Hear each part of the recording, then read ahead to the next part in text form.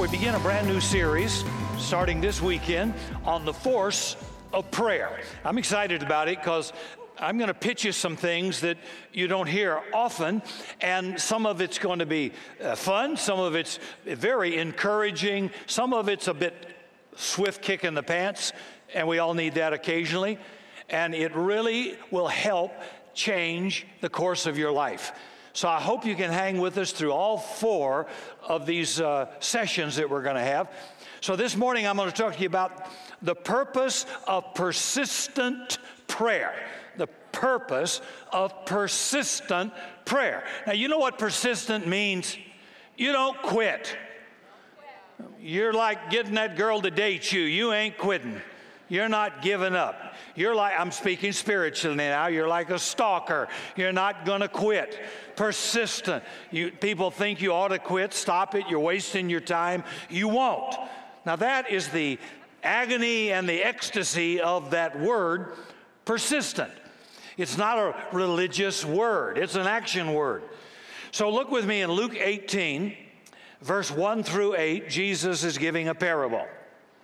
Then Jesus told the disciples a parable to show them that they should always pray and never give up. You ought to underline that in your Bible. What? Pray or give up. You only have two choices in this stinking, broken world. Pray or quit. God says, I want you to always pray and never to give up. He said in a certain town there was a judge. He didn't fear God. He didn't care what people thought. And there was a widow in that town who kept coming and coming and coming to him with this plea. Grant me justice against my adversary. For some time, a long time, he refused. Finally, he said to himself, even though I don't fear God and I don't care what people think, because this widow keeps wearing me out, I will see that she gets justice so she won't eventually come and attack me. And the Lord said, listen to what the unjust says. And will not God bring about justice for his chosen ones who cry out to him day and night? Will he keep putting them off? I tell you, no. He will see that they get justice and quickly. When the Son of Man returns, will he find such faith on earth? Now, verse 1 says why Jesus told the parable. That's important. Then Jesus told the disciples a parable to show them they should always pray and not give up. So there's a reason for this story. Now, I think it's a humorous story because there's two different characters here. You got a pagan, powerful judge and a pitiful, powerless widow. In verse 2, here's the description of the judge. In a certain town, there was a judge. He didn't fear God. He didn't care about man. So this is not a warm, fuzzy guy. This is not a real merciful guy. It's not a compassionate man. He's hard. He's tough. I got the picture. You got it? Then we got the widow, verse 3. And there was a widow in the town who kept coming to him with the plea, give me justice against my adversary. Now, we don't know what her problem was, but I know this. In those days, a widow had absolutely no rights. If you were a woman, you had no rights in the ancient world. Number two, if you were a widow, it was worse. You were at the bottom of the social ladder. But this old girl was tough. And I mean, she was no pushover. So she takes her problem to this tough, hard-nailed, hard-boiled judge who doesn't fear God and doesn't fear man. And he wouldn't give her what she wanted. So now we got a battle of the wills. Verse 4 and 5, for some time he refused. Finally he said to himself, even though I don't care about God or man, this widow is killing me, bothering me, wearing me out. I'm going to see that she gets justice just to get rid of her. So this little widow's got no weapon, just the weapon of persistence, that refusal to give up. She kept going back and going back and going back, badgering him. Finally, he figures he's met his match, and exhausted, he gives in. He says, because she keeps bothering me, I will see she gets justice so she won't eventually wear me out with her coming. So she's aggressive. She's taking action. She's not passive. She's not sucking her thumb. She's not wailing and crying. She just keeps asking and asking and asking. And finally, just for peace and quiet, the old judge caves in. So let me pause here. Is God saying that's how we treat God? We're supposed to wear him down with our prayer? Well, no, but that's not the point. Until finally God says, offer peace and quiet to get you off my back, I'll answer your prayer. No. This is a comparison by contrast story. He says, if a heartless pagan judge who fears nothing will help you out, how much more can we count on God who loves us to help us out? He said, if you could turn the heart of this pagan who has no fear of God, it ain't that hard to get me, God is saying, and I love you. Verse 7, will not God bring about justice for his chosen ones who cry out to him day and night? Will he keep putting them off? I tell you, he will see they get justice, and they get it quickly. So the point of this story is that God's eager to answer our prayers. He's certainly willing. We don't have to pester and complain and beg. God is saying, I'm not like that judge. I'm eager to answer your prayer. So the question arises this morning, why be persistent? Why should I keep on praying when it doesn't seem to occur on my timetable? Nothing occurs on my timetable. How about you? I want instant everything. I wouldn't wait in a line for free money. It's just a weakness of my character. I am impatient. I don't like waiting. Well, welcome to the kingdom of God, because you're going to wait. And I'm telling you, you can scream in tongues, you can pray faster, you can pray louder, you can lay down, you can get in a fetal. I've watched Christians do some of the weirdest stuff. And here's the issue. If God isn't going to do it, he ain't going to do it. And if he is going to do it, he will do it, but he'll do it on his time, not yours. So just relax. Some of you got to get a hernia with some of the activity I see. This is not the nature and character of our God. If it isn't on your table in 15 minutes, lunch is free. That's the culture we live in America. Get it online quicker, fast, delivery, overnight service, express, check out quick, H-E-B, express lane, express. Except 281, it ain't express, right? Come on. Yeah, everything's fast except God. But when he does answer, it's quick. It really is quick. But here, let me give you this. Here are 4 things persistent prayer does. You may not have thought about it. Ready? Number 1, persistent praying helps me focus on God. I have to. Not to remind God, but to remind me where the source of the answer is going to come from. God wants me to remember he alone is the source of my answer to prayer. Philippians 4:19, my God will meet all my need according to his riches in glory in Christ Jesus. So God wants me to see him alone as the source of my need. You know, when you have to pray about something over and over, you start having to look only to God. Help. Persistent prayer focuses my attention. Have you discovered we like to look to everybody else to solve our problem except the Lord? And by the time we seek the Lord, we've already been to every guru in town about looking for help. We look to our friends, our family, counselors. We look to the government. We look to anybody except God. Psalms 105, verse 4. Look to the Lord. Go to him for help. You got it? Look to the Lord. Go to him for help. So God will often delay an answer to force you to focus on him.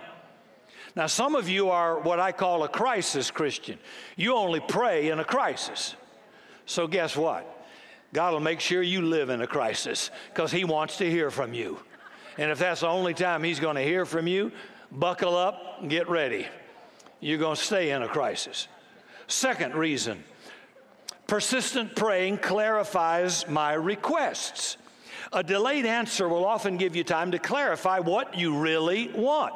Jesus walked up to a man sick 38 years at the pool of Bethesda, and he asked this strange question. You want to be well? Maybe all he wanted was food, some money, a warmer blanket, a better bed. What a question. Because everybody doesn't want to be well, whether it's physical or emotional. They want attention. They just want the itch to go away. They don't want to solve the problem. Because if you get well, you can't get a handicap sticker. You don't get a government subsidy. You're going to have to work. You're going to have to be responsible. And everybody's not going to be coming sucking up to you as the victim. Well, I think I'll just stay here. And a lot of people, I've had relatives like that. They enjoyed their infirmity. Everybody has to come and pet them. So Jesus says, what do you want? He asked a blind man, Bartimaeus, what do you want? A warmer blanket? $10? Or do you want to see? And boy, Bartimaeus, he didn't have one split second to delay. He said, Lord, that I might see. God says, see. And he did. Well, that'll beat an optometrist any day, huh? I like that.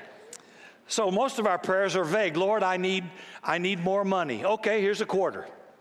Well, no, I need a lot of money. Well, be specific. Clarify what you want. Sometimes a blessing happens to be a problem. Is that what you're praying for? God, give me lots of problems. Be specific.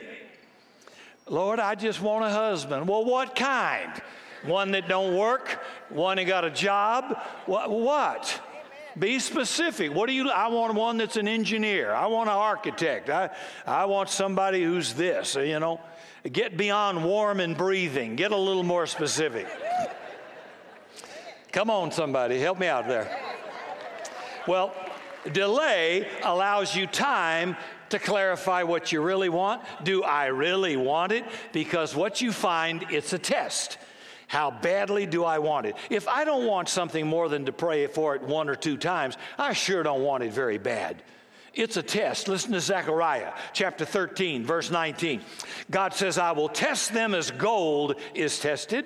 Then they will pray, and I will answer them. So time separates a deep longing from just a mere emotional whim. Is this an earnest desire or just some passing fad? I prayed for things, and during the delay, I decided after a long time, I didn't really need that, didn't really want that. It wasn't what I really needed. So a delay is not denial, it's just a test. How long can you wait? That's the mark of maturity. Christians are like tea bags. You don't know what they're like till you put them in hot water. Then what comes out tells you what's inside the praise the Lord. And we'll find out. Right? Yeah. It's in a test you find out what people, well, I love you. Oh, really? Well, we'll find out. We'll see. Wait till trouble comes and we'll see who loves you. Yeah. Whether it's a marriage or whether it's a church or whether it's anything else. Those words are cheap, and they don't mean a thing until you're tested. God even tells the church authorities, don't lay hands on anybody, don't put anybody in pastoral service until they've been tested. Put them under some problems, give them a setback, cut their pay, increase responsibility, hold them accountable, and then if they don't bail over a period of time, you might have something. Some of you are scrolling through your life thinking, maybe that's me. So God will delay the answer to test you. Do you really want it? It's not that he doesn't want to give it to you. He says, no good thing will I withhold from him who walks uprightly. He wants to know, do you really want it? Do you want it bad enough to keep praying? And many times during the delay, you find you modify your prayer. It gets a little clearer. It gets a little more focused. Lord, I want to help thousands of people. I want to challenge religious legalism and bondage. I want people to go free. I want thousands of people. Now, there are a lot of people that want to pray that to be famous or to be wealthy.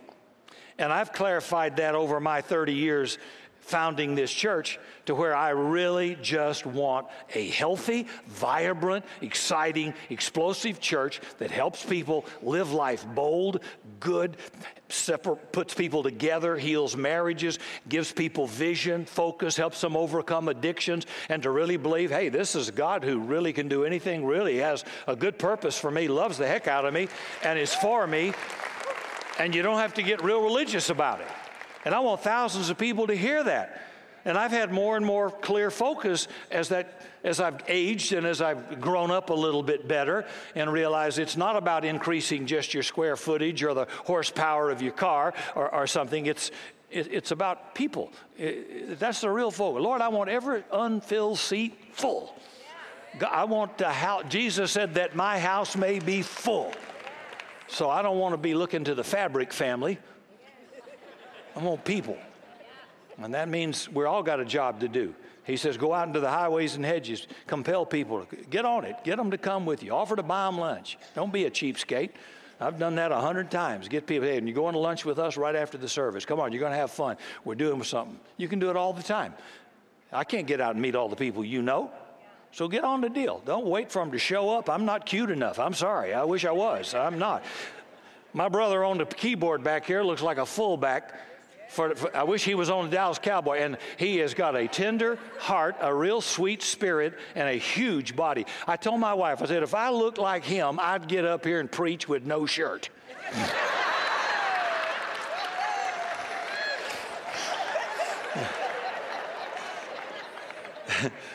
Yeah, well, it ain't happening, so don't worry about it.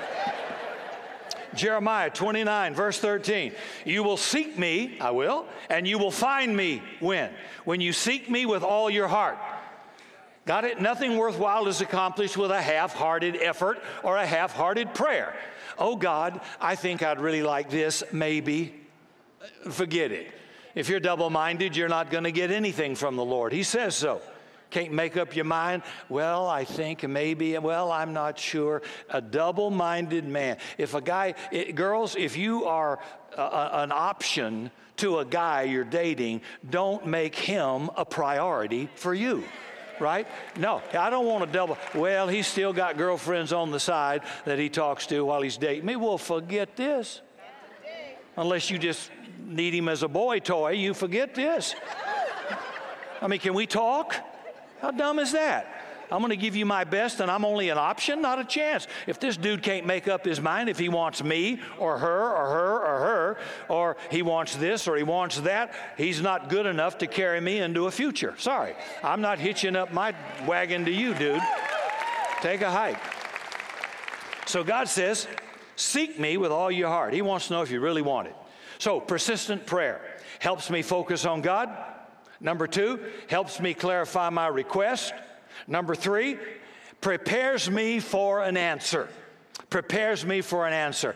Usually, God wants to do a lot more than you're praying for. He wants to do it bigger, and He wants to do it greater. He wants to do more. Listen to Ephesians 3, verse 20. Glory to God, who by His mighty power at work within us is able to do exceedingly abundantly above all we ask or think. Now think, if you can ask it, He says, I can do more. Come on, ask big. He said, if you can think it, I think bigger. Think bigger. Some of you you're not stretched. You need to be like a woman at 9 months. You need to stretch your thinking, your vision, your focus. Come on, baby. Stretch it out there. Yeah, that's what God says. And we pray these pygmy little prayers of just get by. I just want to pay the rent for this month. That ain't big enough. I want to pay it off. I want to own it. Lord, give me a gainful employment or a husband that got a great job, and I want to have some security for my kids and a backyard for them to play in. It may not be in dominion, but it's going to be clean, it'll be safe, and it's mine. Pray that way. You know, pray specific. You think God, well, I don't want to ask for too much. Well, baby, you're not. Apparently, you're not. Test me, God says. Come on. God promised that, call on me, I will answer you and do great and mighty things you know not. Somehow somebody got to get the lid off some of your lives. Like, well, God didn't want me to ask for too much. Show me in the Bible where He says that, don't ask for too much. I'll eat the page and take my shirt off. It's not in there. Looking at my wife, I'll probably have to take a taxi cab home, but that's all right.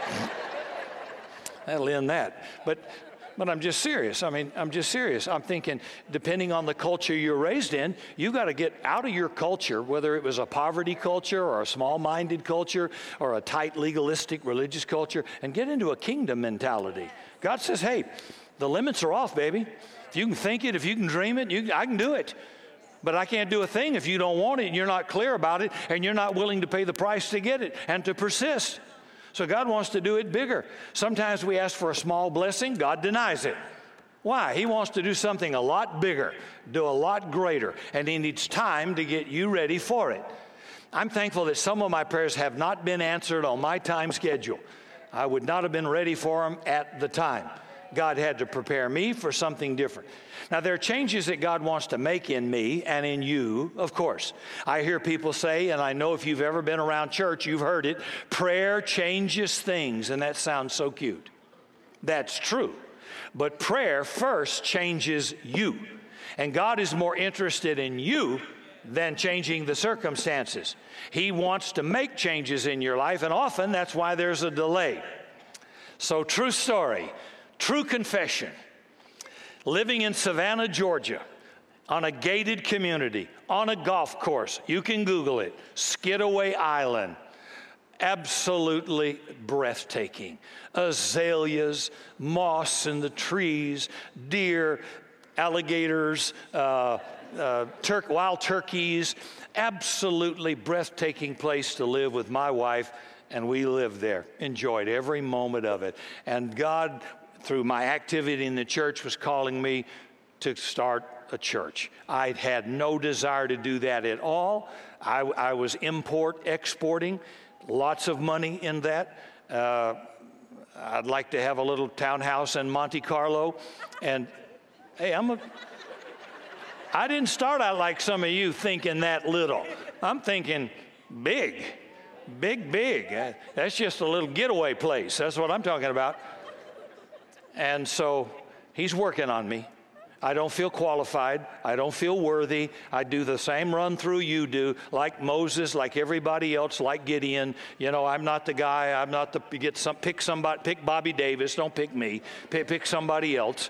I'm not the guy. I didn't want the job. I had a stereotyped image of a bunch of baby kissing, long fingernailed, manicured, hairsprayed,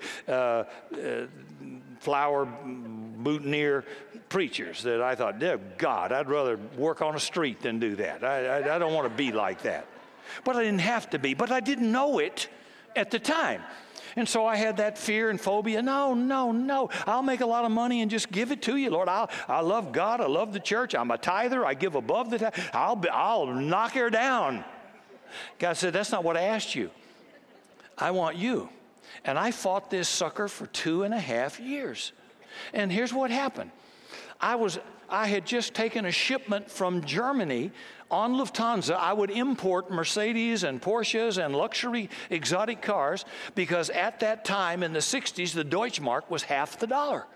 I could actually buy that car at half price, bring it over, and it'd be fully warranted by Porsche, Mercedes-Benz of North America, or BMW, and it was called the gray market feel. And pretty soon the dealers got real mad about it later on because they were getting outsold by people going to Europe and buying those cars. So I'd come home, I'd cut the price $5,000, give a man a great deal, I pocket the money, life was good. I had 12 of those suckers in my driveway. And then I couldn't sell one of them. I couldn't give it away. I couldn't get any answer. I prayed. I fasted. I got up. I laid on the kitchen table. I told Cindy, my energy is gone. I said, what are we going to? I've got almost $300,000 in vehicles sitting in my front yard. What am I going to do? And so I just kept doing the religious thing, praying, interceding, quoting scripture, writing them down, putting it on a legal pad. I mean, I did everything you can think of. Nothing. Dead silent. Nothing. No radio contact at all. So I remember one day I just told my wife, I said, honey, I'm just going to go ahead and say yes to God. Now, you talk about fast. We sold our house in a week. Never negotiated a dollar. All 12 cars disappeared in 30 days, didn't negotiate one bit. I thought, where have you been? What? You could have done this 2 years ago. What is going on? See, the delay wasn't a denial. The delay was to say, I want your heart. I want your obedience. And you're rebellious and stubborn. And yep, that was me. A little bit of me still. And he said, when you say yes, aha, as soon as I make the change in my life, boom, the answer comes like it was just waiting to get out of a cage. See, for answered prayer, it's not a matter of waiting on God. It's sometimes a matter of God waiting on you. And you can pray and fast and pray in tongues and do anything you want, and nothing's going to happen. Not if God's wanting to change something in you. Now remember, that doesn't apply to every single person all the time, but that's a consideration. When we're ready, the doors of heaven open up, the answer comes. So prayer is not a tug of war with God where you're trying to convince Him. Our struggle primarily is with ourselves. God delays to help me focus on Him. He delays to clarify my request. He delays so He can prepare me for the answer. And fourth, persistent praying strengthens my faith. Prayer goes with faith hand in hand. It's called the prayer of faith. Faith is like a muscle. Some of you don't know what that is, but you had one. It grows by being stretched.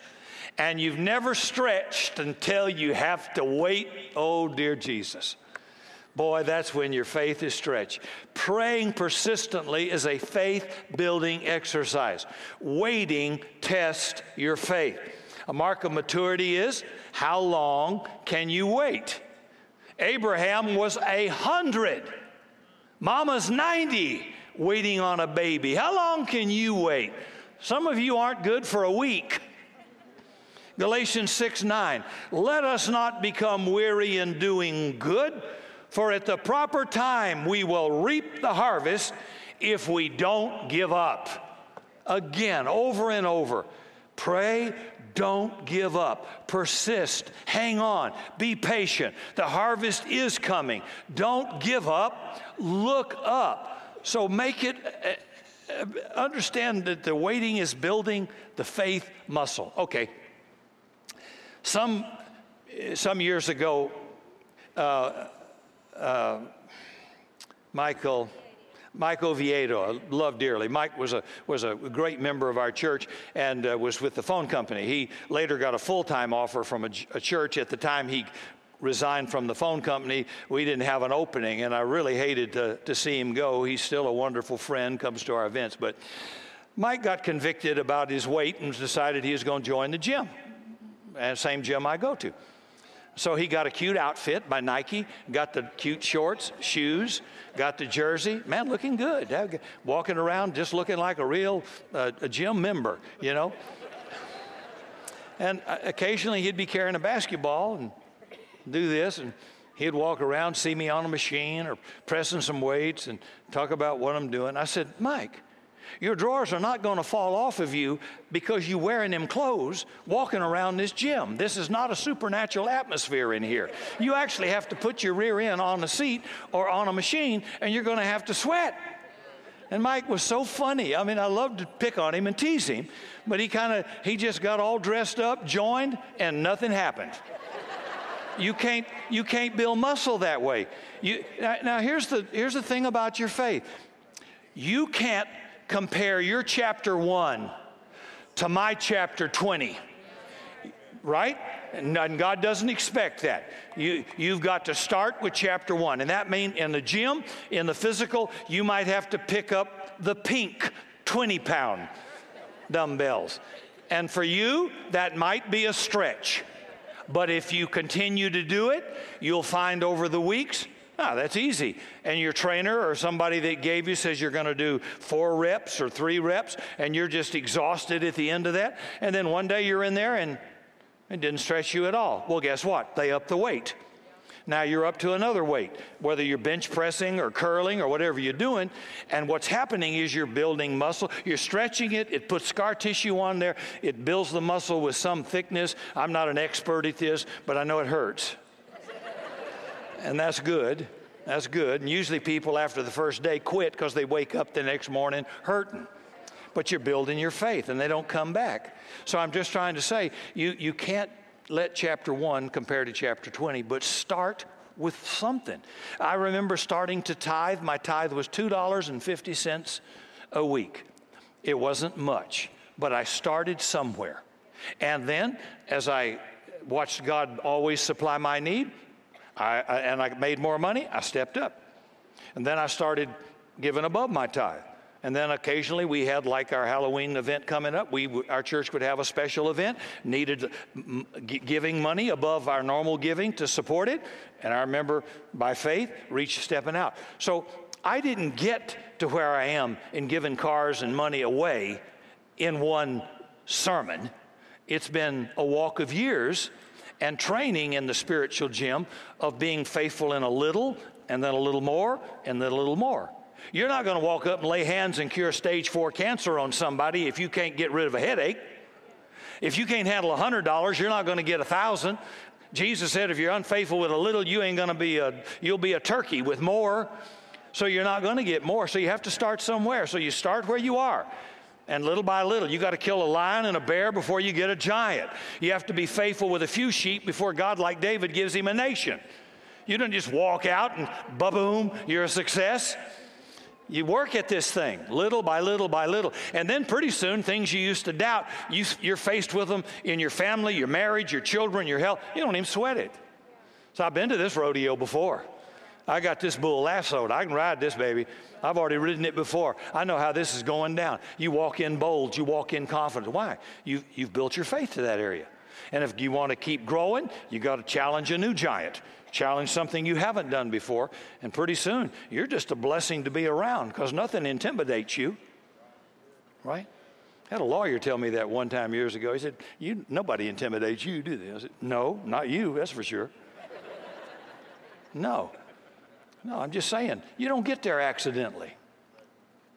So let's not be weary in well-doing, for in proper time, in due time, King James says. How many women know that you have a due date when you're pregnant and you wish it was shorter? And then you're not even happy about it by the night. Oh, God, get this thing out. It was really cute when you had your cute little shower and your nice little outfit, but and modesty, you wouldn't care if you were laying on the sidewalk. You say, come out. You come out in Jesus' name. I don't care who's looking. Come out. My illustrations are so spiritual, aren't they? I know. Okay, if you were an elephant, your due date would be 3 years. Yeah, thank you. And all the women said, oh, thank you, Jesus. If you're a cat, it's 6 weeks, I think, or maybe a puppy. I'm not sure. But for women in the human race, it's generally about 9 months. You have a due date. And so there is a due date. In due time and a due date, you will reap if you don't give up. So there's a due date waiting on you out there, and you quit before you get there. So I'm praying for the expansion of our church. I'm praying to rip that curtain down and have another 2,500 up there. I'm praying and believing, and then I try to do my best each time, but in confidently praying. You say, well, when are you going to give up? I ain't giving up. When I die, okay? When I'm taken up. I read the story of Rees Howells. You can Google him, or you can get a book on him in any Christian bookstore. Rees Howells was a missionary to Africa. When he was in England, God called him to go to Africa. He had no money.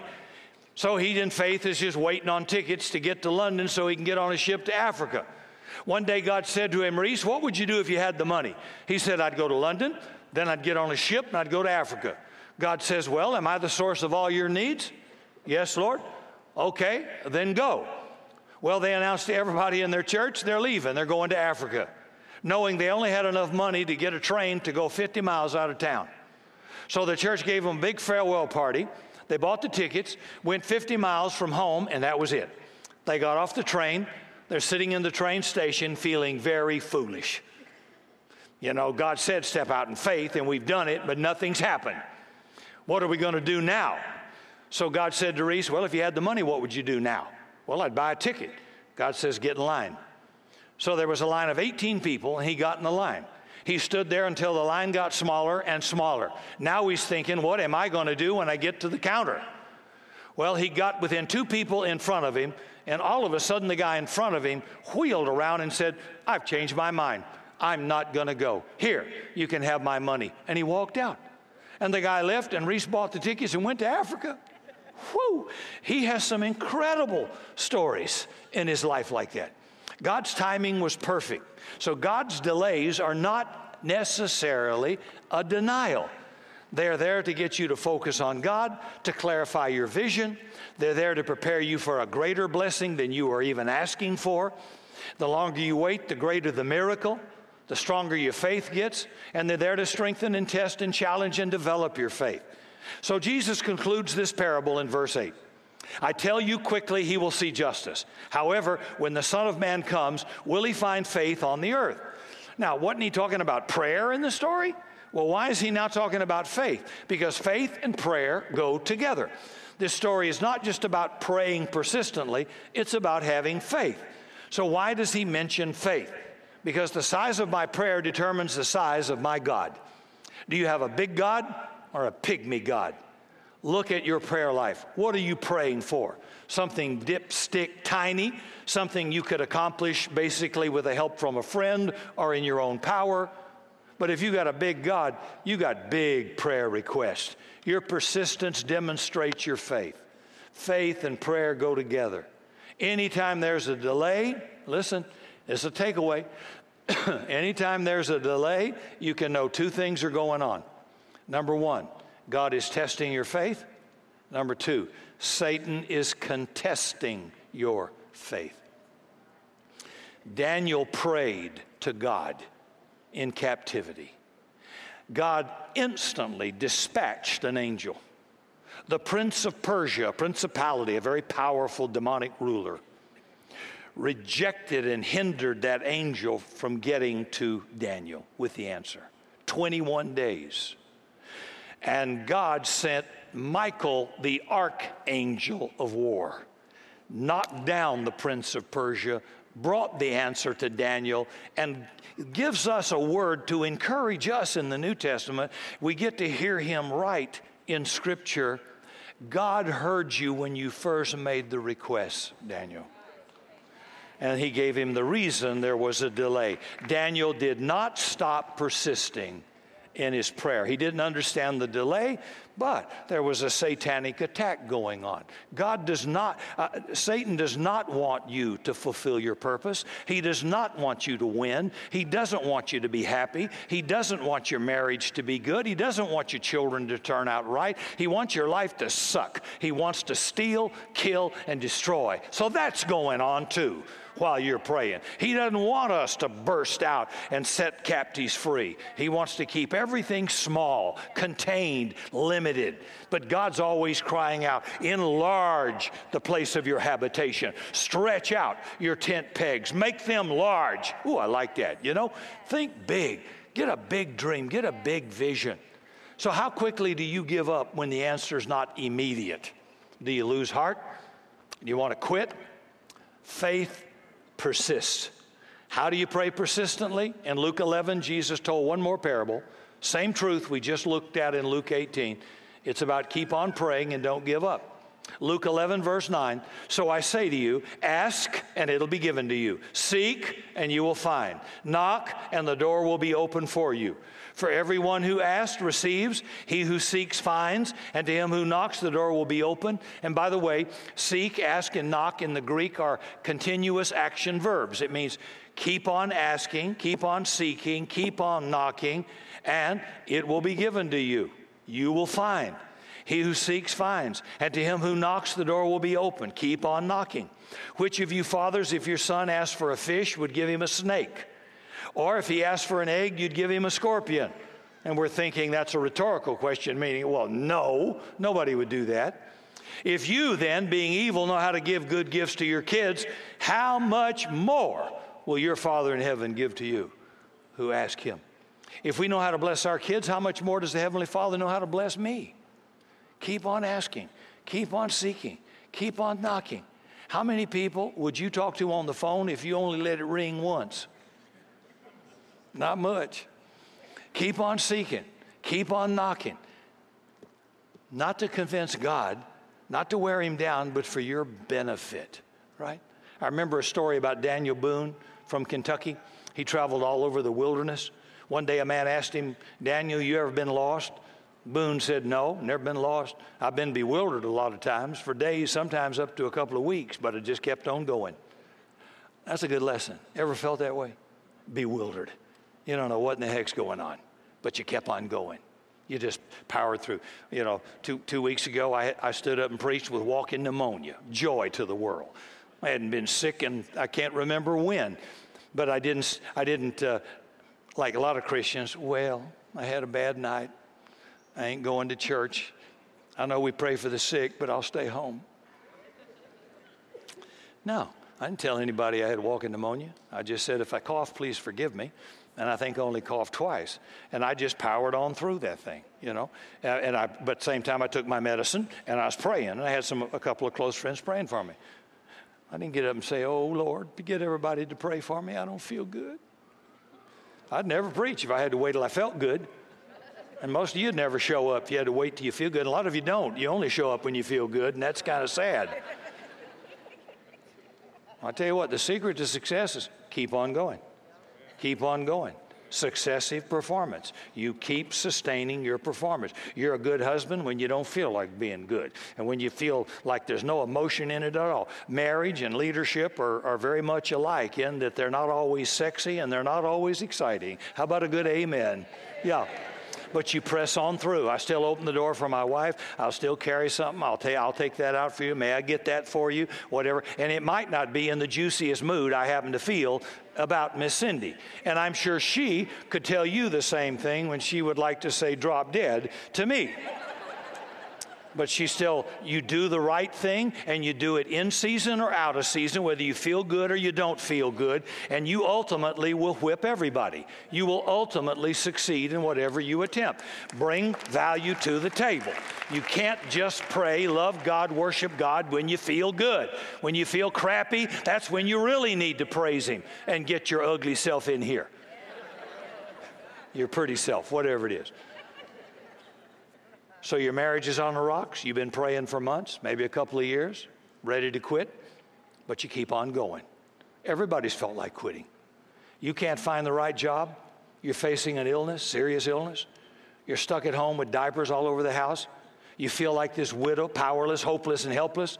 Here's the point of the story. Don't give up. Don't give up. Look up. Don't cave into discouragement. It's perseverance that wins the crown. Expect a breakthrough. Expect a miracle. It's worth another try. And that's what God's saying to us. We ought always to pray and never to give up. So what is it causing you to want to give up today? What do you want to give up on? Yourself, your marriage, your job, your dream? Do you want to give up on God? You know, what is it that doesn't seem fair in your life? God never said life would be fair. It's hard. In this life, you shall have tribulation. God says, don't give up. You look up. You pray. You focus on me. And you don't quit. For more information on Summit Christian Center and Rick Godwin, visit summitsa.com and connect with us on social media.